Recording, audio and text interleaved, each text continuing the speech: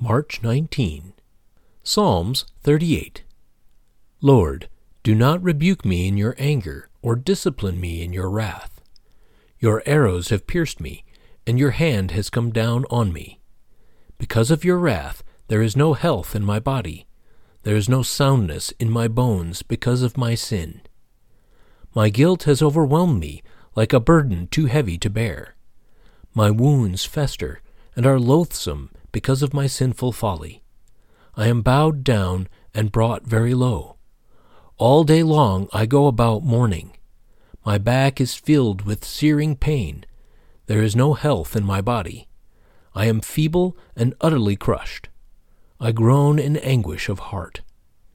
All my longings lie open before you, Lord. My sighing is not hidden from you. My heart pounds, my strength fails me. Even the light has gone from my eyes. My friends and companions avoid me because of my wounds. My neighbors stay far away. Those who want to kill me set their traps. Those who would harm me talk of my ruin. All day long they scheme and lie.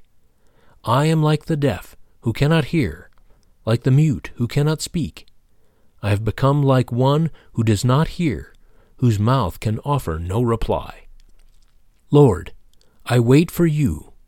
You will answer, Lord my God.